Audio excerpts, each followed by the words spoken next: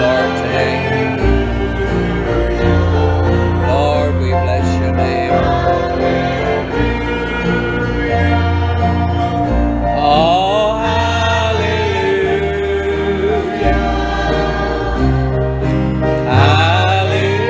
Hallelujah. Father, we praise your name today. We honor your name. Touch our minds, touch our hearts, Lord. Hallelujah. Hallelujah. Hallelujah. Oh, yes, bless your name.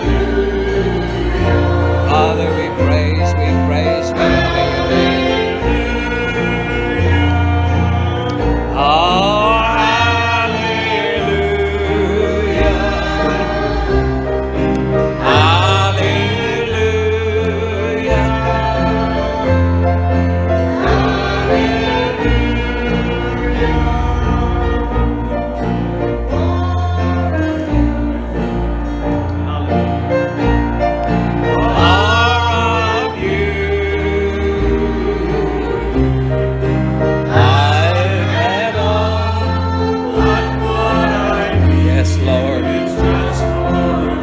Touch our minds, touch our souls today.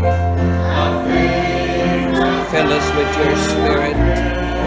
Fill us with wisdom. Fill us with determination to serve thee to the end, Lord. Lord, hear my prayer for more of you. More of you. More of you. I've had all, but what I need is just more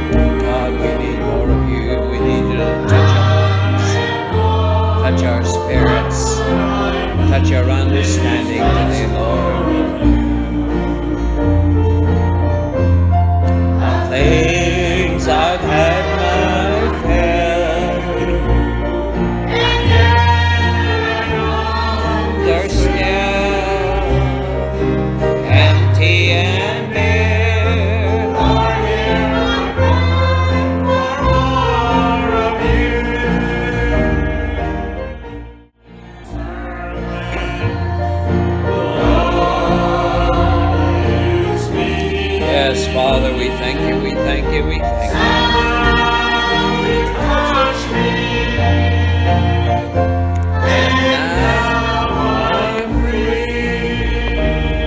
Oh, bless the Lord, bless the Lord, bless the Lord. Praise God, praise God.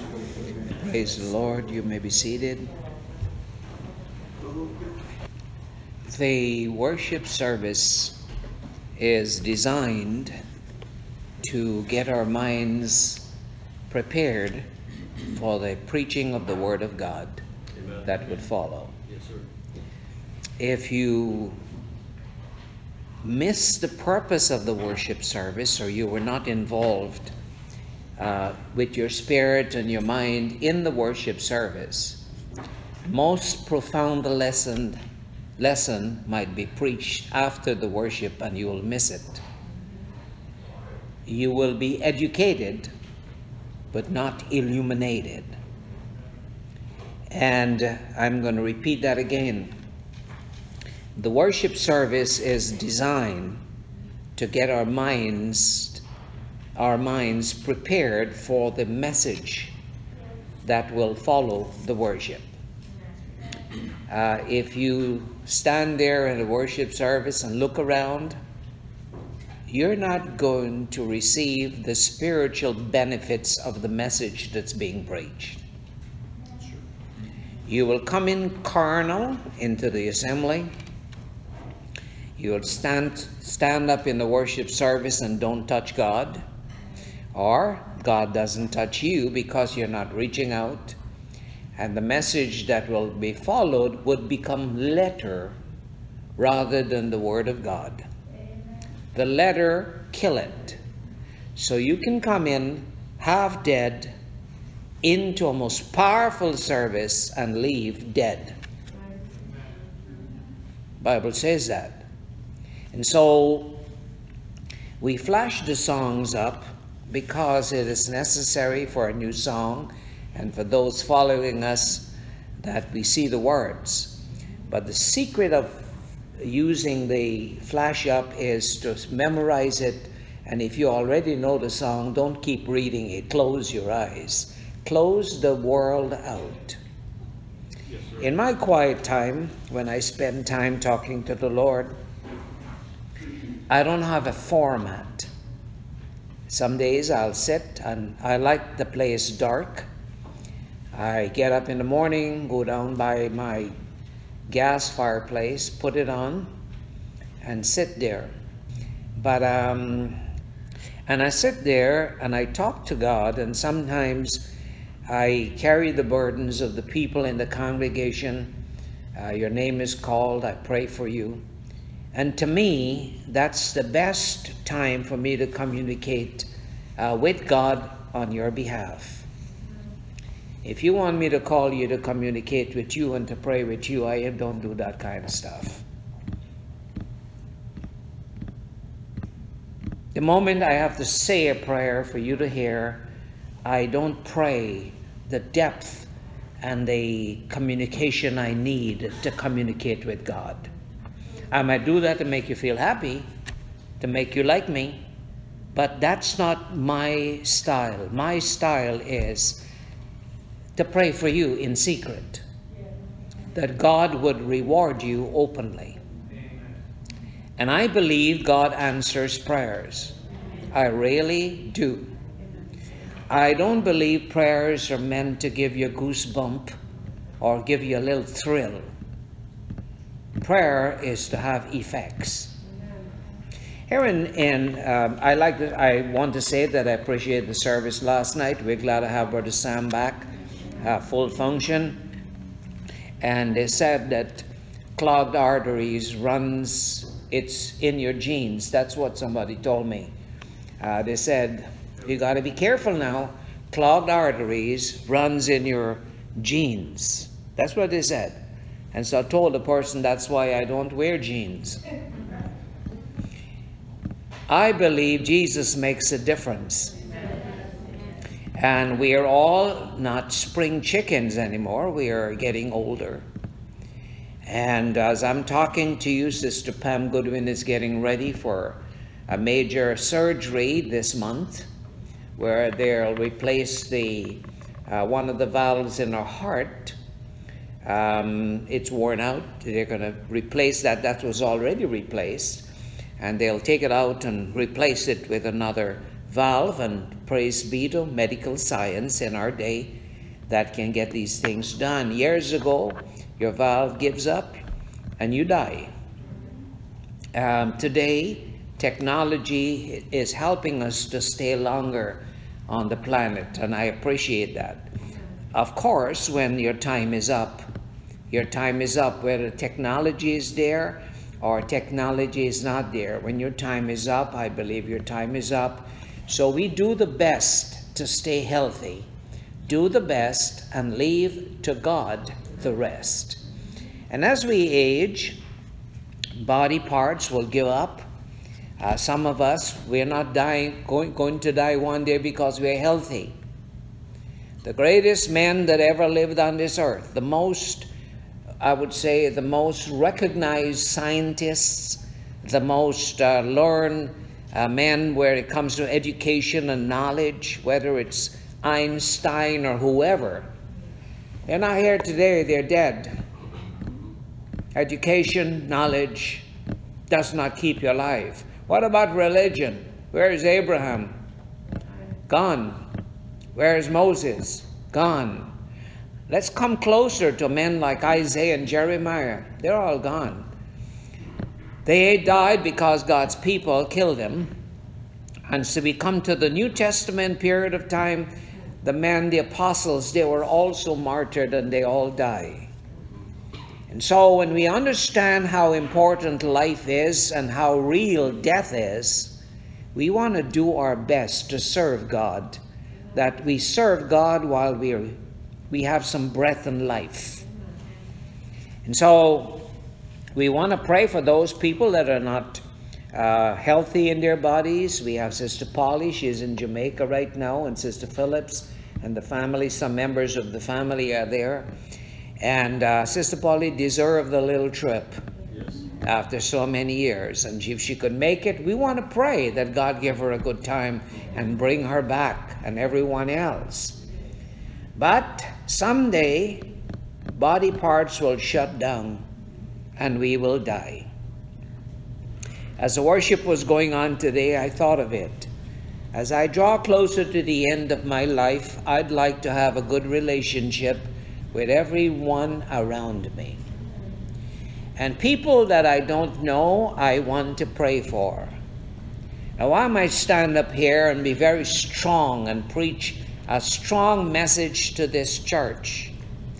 And I might condemn certain aspects of pagan practices in the society we live in. And you know why I preach it? It's because I'm convinced that's what I should preach. If one of my fellow ministers is convinced that he should not preach that, I can't help that. I can't open his eyes. He has to preach what God has given him to preach. And I must preach what God has given me to preach. And not because I am preaching something and condemn certain practices, does it mean that I condemn him. So what do? I pray for all my fellow ministers. By praying for them, I love them. I love everyone.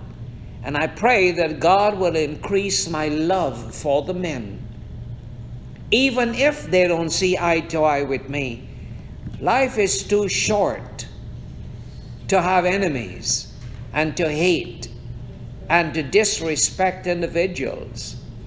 And so today, I'm glad that we are here. And I appreciate Brother Vid talking last night and reminding us that Brother John went through a trauma. Of course, I went through one 2001, 21 years ago. I have the broken heel and I can stand on it. Sometimes I limp a little. When you see Brother Joe limping, it's not because he's copying the pastor. He's got his own troubles. When you see somebody else is limping, they got their own problems. Age comes with a lot of complications. But I'm glad that God has helped me through that complication. I'm glad that Brother John went through his little complication. I thought Brother John would never be sick. I thought he'd never be sick. But age comes in and it's a disadvantage no matter how strong we are. I thought people thought Brother Goodwin will never die. But he died. Brother Voorhees died. Brother Archer died. Death is real and something that we must embrace and understand. And so we are not to hate today, we're to love. Like if it's our last day, to love individuals. And when God has given you a cross, whether it's Brother John, Brother Vid, or Brother Sam, or any one of us, see it as a cross designed to save us. Not designed for us to complain about our cross. The cross is given for a purpose. I don't know what method God used to eliminate Egypt out of Moses' mentality or mindset, but it was gone. Are you all here? Well, I don't know the details. I know he spent 40 years with sheep, but God might have had methods that he used that when he was ready to send Moses, this trained Egyptian prince, he said, God, I cannot speak. Was it the sheep? Whatever God does, he never errs in judgment. And when God is taking you through a process, don't complain about your cross. Carry it. And ask for grace that you might understand his workings in your life. And if other people don't understand, that's fine. It's you and God. And when you're going through that cross, when a day or two passes by, you must understand that something is meant to happen. We had a beautiful lesson on Wednesday night where we talked about conversion. And I'm looking at a scripture here in Luke the 22nd chapter. Here in Luke the 28th chapter, and Brother Sam quoted this last night, refreshing our minds. Jesus said in verse 31, he said unto Simon Peter. Simon Peter was one of his disciples. When he called them into the ministry, they were not all spit and polished, trained up for the ministry. You see, the strange thing about God, when you are big, if he's going to use you, he will bring you down and make you small. And if your ministry becomes big, then it must be what God does. When you are tall, spiritually and mentally and physically and whatever, God has a way of changing you before he can use you. There was a lesson I preached one time called The Process. And it's a process, whether it's Moses taken into the wilderness and spending 40 years, or Paul sent into Tarsus and spending 14 years, or David sent into the backside of the desert in Cave Adullam for many years. God processes men before he can use them. And Peter was a fisherman, and he could not continue with a fisherman's mentality. God had to bring him up. So the man that's down at the bottom, God must bring him up. And the man that's so high and exalted, God must bring him down. That when we all sit in church together, we're of one mind and one spirit. That the high is brought low and the low is exalted, and so we can have a common mindset. Let this mind be in you, which was also in Christ Jesus. And Paul, educated as he was, God had to deplete Paul of what he cherished and loved. Moses was ready to fight and defend God's people. He had to go and learn that it is God that defends his people. We are just instruments. I might be here today, gone tomorrow. But God continues to live on, and his work continues on. And here was a regular, ordinary fisherman, and the Lord called him. And there are few men that God does not have to process too much. One of those men was John the Baptist. The Lord filled him as a babe. While he was in his mom's womb, he was filled with the Holy Ghost. Wonderful. When he was ready to be prepared by God, God sent him in the wilderness. You think God would send him to a Bible seminary in that period of time? Pharisee Bible College, Sadducee Bible College? No. God sent him into the backside of the desert. When he came out, he did not have the garments that the priest would wear. His dad was a priest. You think the boy would dress like his dad? He was dressed with camel's hair, and he ate locusts and wild honey. He was like a wild man. But the Bible says there was a man sent from God. It's one thing your daddy send you out, or your mama send you out, and your grandparents send you out, or the church organization send you out, or a Bible school manufactures you and send you out. It's another thing when God sends you out. And God sent John. And the Lord is working on Peter here. And Jesus said to Peter, the Lord said, Simon, Simon, behold, Satan has desired to have you, that he may sift you as wheat. He says, listen, Peter, you're standing before me, and the devil wants to take you and sift you up. Now, Peter did not know that the sifting of the devil would draw him closer to God. What? The devil wants to sift me? Yes.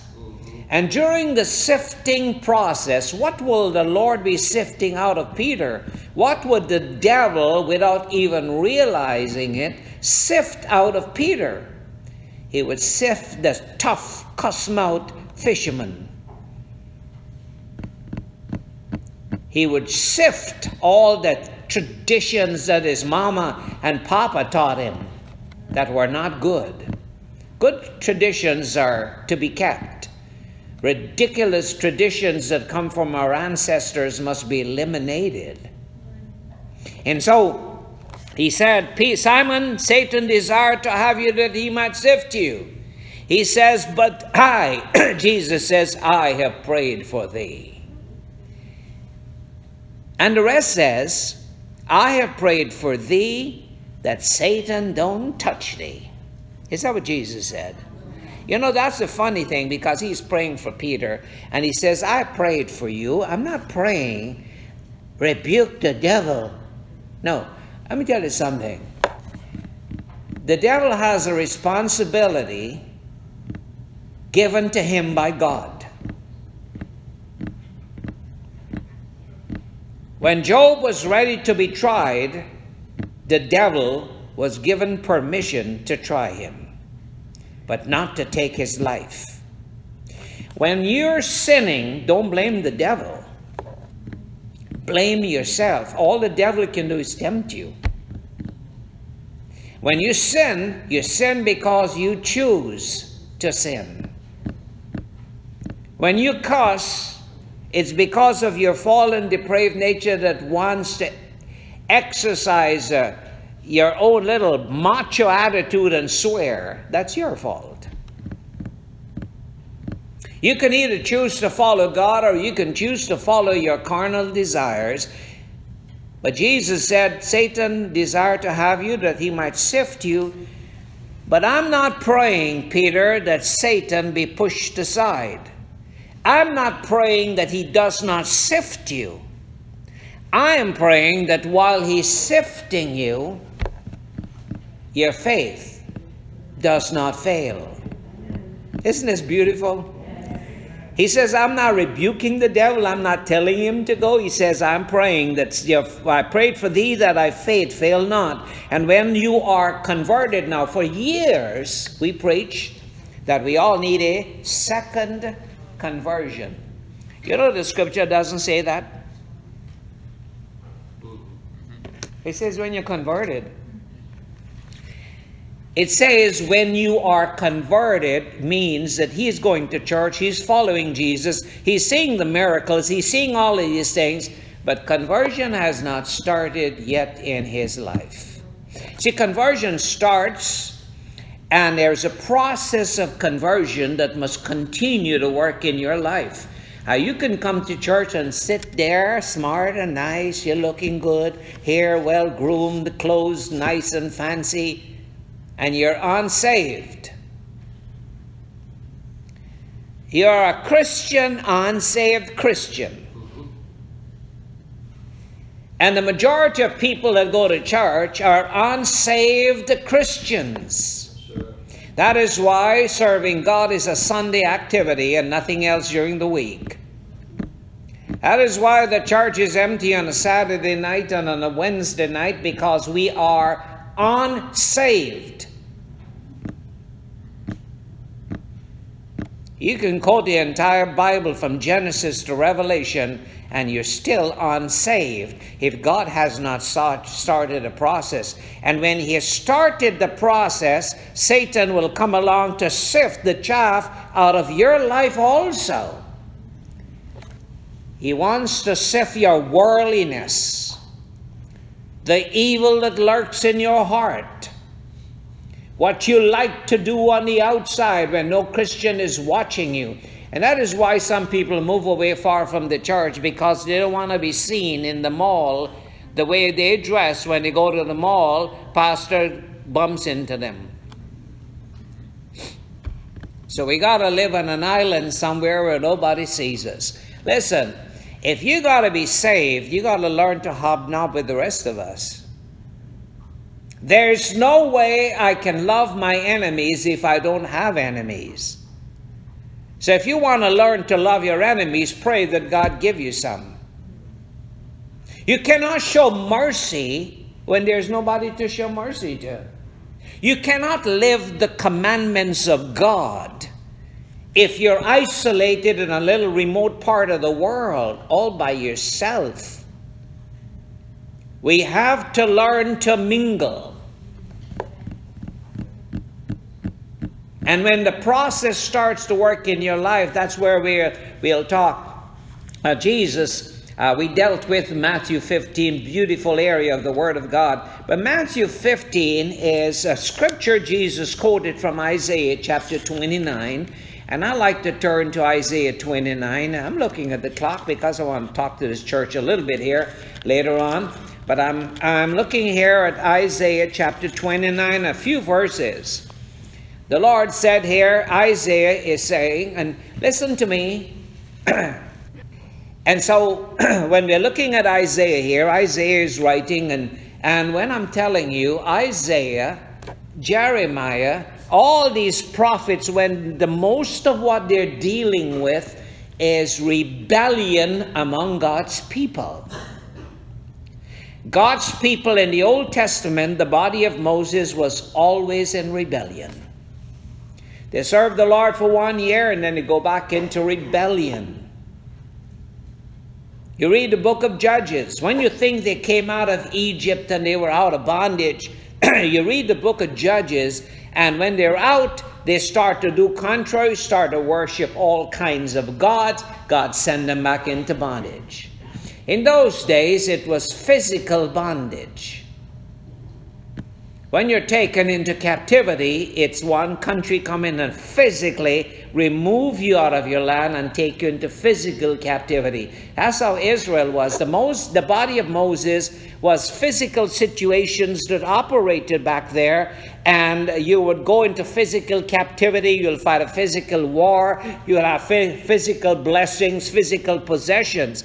As we come over to the body of Christ, it is not physical captivity anymore. It is spiritual captivity. You can sit in a church and that entire church goes into a spiritual, mental captivity because you're locked into the spirit of the age.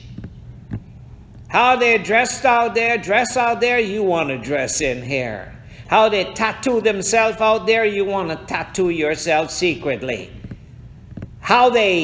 what entertains them out there, the child of God wants the same entertainment. What their mind feeds on out there, the child of God wants their mind to feed on, because what is happening is we are in spiritual captivity. Sitting in the church, smiling, but in captivity. And Isaiah is writing here, he's talking to the people. He said, verse 9, stay yourself and wonder, cry out and cry. They're drunken, but not with wine. Israel was drunken, intoxicated with the spiritual wine of apostate religions, fornication. Are you drunken with a wine of fashion? Are you drunken with a social media? Are you drunken that you've got to sit there and you can't wake up in time in the morning, but you can spend all night on the computer? You know, the day is made for man to live and to awake. I learned that when I was growing up. I'm not nocturnal. A raccoon is. Are you a spiritual raccoon? You sleep in the day and wake up at night? See, if you're to make progress in life, you've got to give up. You've got to stop being intoxicated with what the world has, because it puts you into captivity, and then you wonder, why am I not getting through in life? It's because you choose to be miserable and to be held in bondage. Don't blame God. Don't blame the devil. Blame yourself.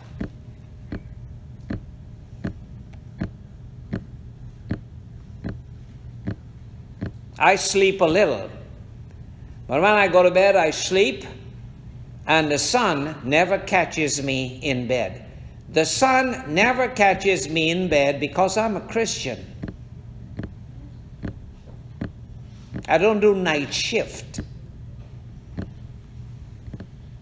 I'm talking to this church today. I'm really taking my time. They are drunken, but not with wine. What are you drunken with? Children of God, are we drunk? Obsessed about things in this world? What are we drunk with?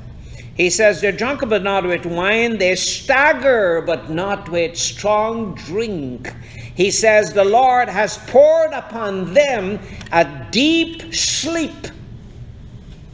See, you can come to the place that you reject what the pastor is saying. You reject the word of God. In your mind, he's talking that same thing again. But what he says is not important. I'm going to do the way I feel it should be done. After a while, God will give you up to a spiritual slumber. He did this to Israel. We're talking about the body of Moses here. He gave them over to slumber. And he has closed their eyes, and the prophets and rulers and the seers has he covered, blinded their minds. The teachers, God has blinded their minds. And the vision of all is become as the book, words of a book that is sealed. The vision, this book is there, but the vision has become like a book that is sealed. So you can read the Bible, but it's sealed. If it's sealed, God does not open your eyes. It's sealed to you, my friend. You read and memorize and get educated, but it will never direct your life. David said, thy word have I hid in mine heart. Why? That I might be able to preach. No. That I might not sin against thee. The word is meant to be a lamp unto my feet as I walk this Christian path. Not to memorize.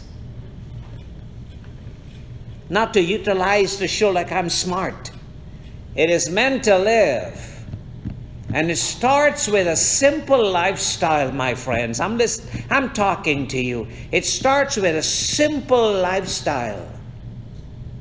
Like I told you today, when you come to church, the worship is important. If you miss God in the worship, you're not even hearing what I'm saying today. You're hearing with your ears, but not your heart. Maybe God has given you over to spiritual blindness also. Change your life. And he goes on here, he says, its vision is become like a book that is sealed. It's given to the man that is learned and says, read this. You come out of college. And he says, I cannot, for it is sealed. And he give it to the man that is unlearned and said, read this. And he says, I can't read it, it's unlearned. Verse 13. And because of that, because the learned man and the unlearned man have the same problem, it says, for as much as this people draw nigh unto me with their mouth. Everybody, are you drawing nigh unto the Lord with your mouth? Can this congregation stand a little? Everybody, stand up, stand up, stand up, stand up. Why I want you to stand up, you think? While I'm talking, some people are sleeping. You don't know me for real. When you start to know me for real, I let you stand and I preach. Because don't sleep in this church. Thank you. You can be seated. It's a mockery when a pastor is talking and you're sleeping. You're letting the devil use you to let the devil make you fall asleep while the pastor is talking. It's a mockery to me. I never let the devil mock me in church. All right, let's go on here. It says, for this people draw nigh unto me with their mouths and honor me with their lips, but have removed their heart far from me. For the fear towards me is taught by the precept of men. Men organize it. And see, that's what we can be doing as a church organization. We can tell you how to dress to look like a Christian, how to walk like a Christian, like you know on the front, how to sing like a Christian, how to worship like a Christian. But if the heart is not converted, you're not doing anything genuinely pleasing God. Your praise would go to the ceiling and come back to you. It will never reach God. And because of that, chapter 30, verse 1, woe to the rebellious children, said the Lord. You see, most of the prophets in the Old Testament was talking to a bunch of rebels. And when you come to the New Testament, same thing. God's people were always in rebellion. And no one in Galatia thought they were in rebellion. They thought Paul was the problem. See, today I'm talking to you and people are thinking about to sing is the problem. I'm not the problem. If I'm preaching a lesson and a message and you're not following that, but you're following the ways of the ungodly, don't you think every decision you make in life should be something God approves, or that's not important? Every decision you make in life is important. Yes, sir. And when things go contrary to your plan, schedule, and programs in life, ask yourself why. Maybe if He loves you, He'll chastise you. If He doesn't, you'll keep on doing what you're doing because He might give you up to blindness, spiritual blindness. And it says, woe to the rebellious children, saith the Lord, that take counsel, God said, but not from me. You want to get some advice, but the internet gives you advice rather than the church. See, I'm talking to you today here, and I remember the years when we were growing up in this body of Christ. In the early days, every major decision that we want to make, whatever major decision we were making, from the smallest decision, I'm going to leave to go across to Rochester, I would call Brother Goodwin and tell him, sir, I'm leaving to go to Rochester. We communicated with the ministry. This independent attitude that you have, you got to suffer the consequences. When you hold fire, you get burned. Blame the devil. He likes when you blame him because you're actually giving him the credit for the job well done when you blame him. When you don't blame him, you do like me. You got a headache, but you ignore it. The devil is going to tell his angels, give the man a headache, and he's not even complaining. I said, the devil is responsible. He said, we got the credit. I praise the devil. He's giving us the praise. Don't blame the devil. Take on the responsibility. And God says they take counsel, but not of me. See, God is a jealous God. And when you're not converted, any wind can rock your boat and move your sail. Yes, sir. That's why the ministry is given. If the ministry is utilized correctly, when he ascended on high, he gave gifts unto men, apostles and prophets and pastors and teachers and evangelists, till we all come into the unity of the faith, unto the measure of the stature of the fullness of Christ, that we be no more children, tossed to and fro, that our decision is anybody can give us something to make us decide.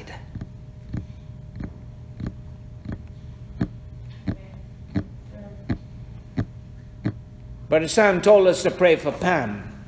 Pam is not in this church, but he sits here. Pam could say, Sam, stay home. Would that work? Yes, sir. No. You see, and I'm the same. If Sister Chandra decides she's not going to serve the Lord, her decision does not affect my life. My priority is God. And if she wants to be worldly, that's her decision, and we would not get along. I told Nadine many years ago, before she was even married, I say, if you backslide, kid, and you leave this church, I'll put a little plaque on the grave and put your name there, even though you're not dead. I told her that. What a man would tell his daughter that? I said, because I count you as dead, because my responsibility is to preach the gospel and to serve God to the best of my ability, not to be influenced by my neighbor. And how we were growing up in the early days was to serve God faithfully. And we built a family in the church. My pastor was everything to me.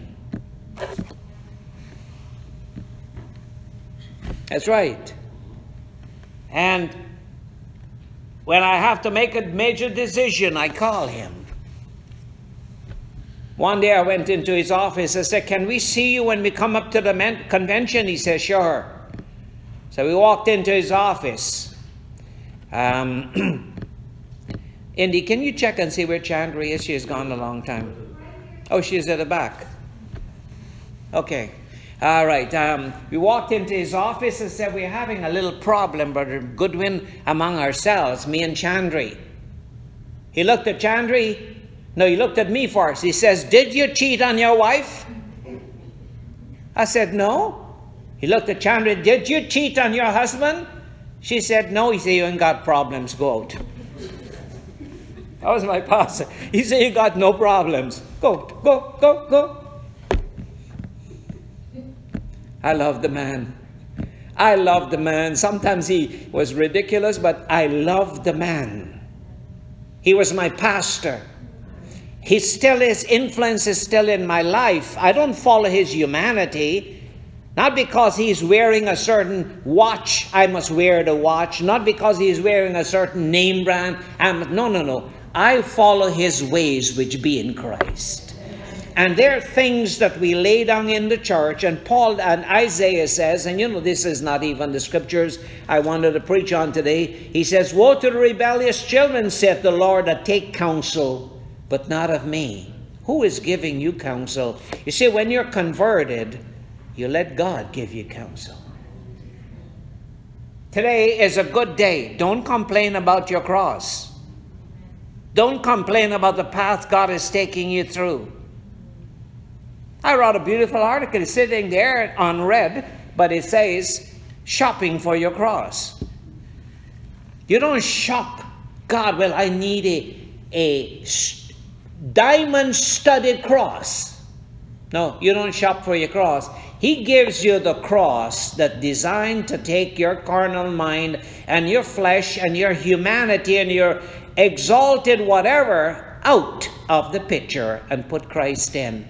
That we be no more children, tossed to and fro by every wind of doctrine and fashion and whatever is going on in society. We develop a stability in Christ. And I'm sitting there today in the worship and I'm saying, I'd like to develop a stability in Christ. That if you come and sit next to me, Nadine, we talk about God, and God is there reflecting my life to the people that are closest to me. Those that are not close to me, I want you to know that I can be there to pray for you. See, mechanically trying to do something and really doing something that God wants me to do is most important. I'm not here for a popularity contest. I'm here to preach the gospel and to carry a burden. And that is why the messages I receive and I preach to this church, I believe they come from God, because my heart is there just to give God the glory. And Isaiah went on here, and I'm going to tell you, finish here, two verses and we're done. You know, like I wanted to get to Ephesians 2 and Ephesians 5 and Colossians 3. Another day. But it says here in verse 1 again, woe to the rebellious children, saith the Lord, that take counsel, but not of me, that cover with a covering. A covering, they have a covering, but it's not my spirit. Somebody says, well, you know, the spirit is moving. He gotta be kidding. He gotta be kidding. What makes you think the spirit is moving? Somebody get healed? No.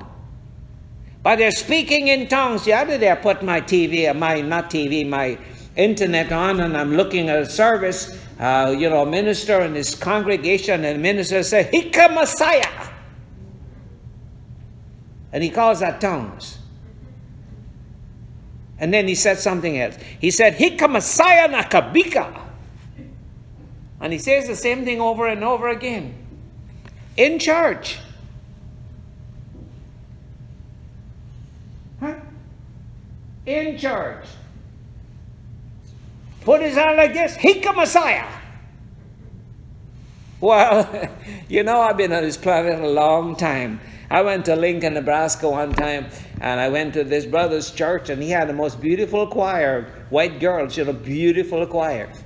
They could sing. And this day we went, they had prayer meeting. And I'm sitting there, and I think a little boy was next to me.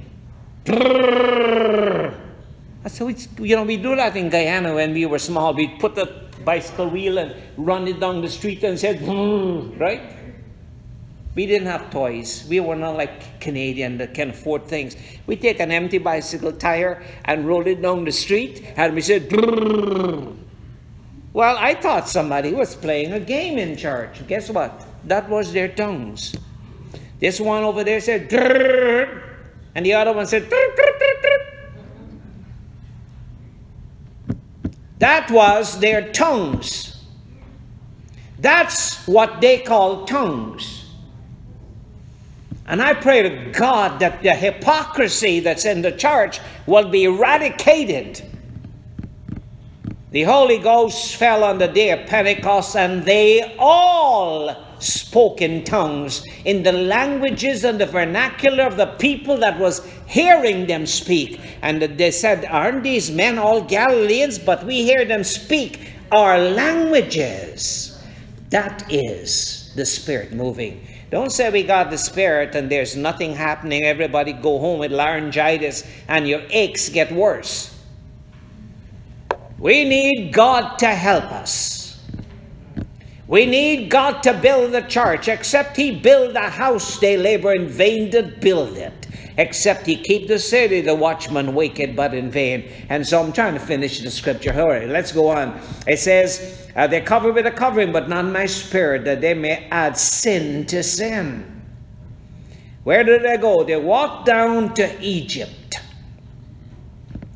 And have not asked at my mouth to strengthen themselves in the strength of Pharaoh and to trust in the shadow of Egypt. You know what that means? In today's world, the spirit of Egypt is what's out there. The world out here, it's spiritual Egypt. And if our lives are governed, if God's children's lives are governed by the spirit of Egypt, then we are not really God's children. We can't walk in darkness and have light at the same time. We can't drink the cup of the Lord and the cup of the devil at the same time. May God help us. May God help us. What is needed, children of God, is a conversion. Can I give you one last scripture? Okay.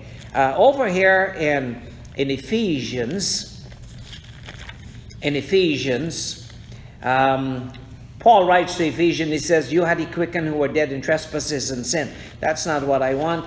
I want Colossians, the 3rd chapter. Colossians, the 3rd chapter, and I'm going to start this chapter and leave the rest for you to read when you go home. It says here in Colossians chapter 1, if you then be risen with Christ. You see, when you have a conversion experience and you receive the baptism of the Holy Ghost, from a dead carnal state of mind, you're brought to spiritual existence. And if you have this spiritual existence and you start this new life, you will set your affections on things above, not Egypt. You will set your affection on things above. You can't wait for the next service. You can't wait for the next message. If you're waiting for the next movie to come out, you need to be saved. If you're more anxious about the next movie than you are anxious about the next service, you need conversion.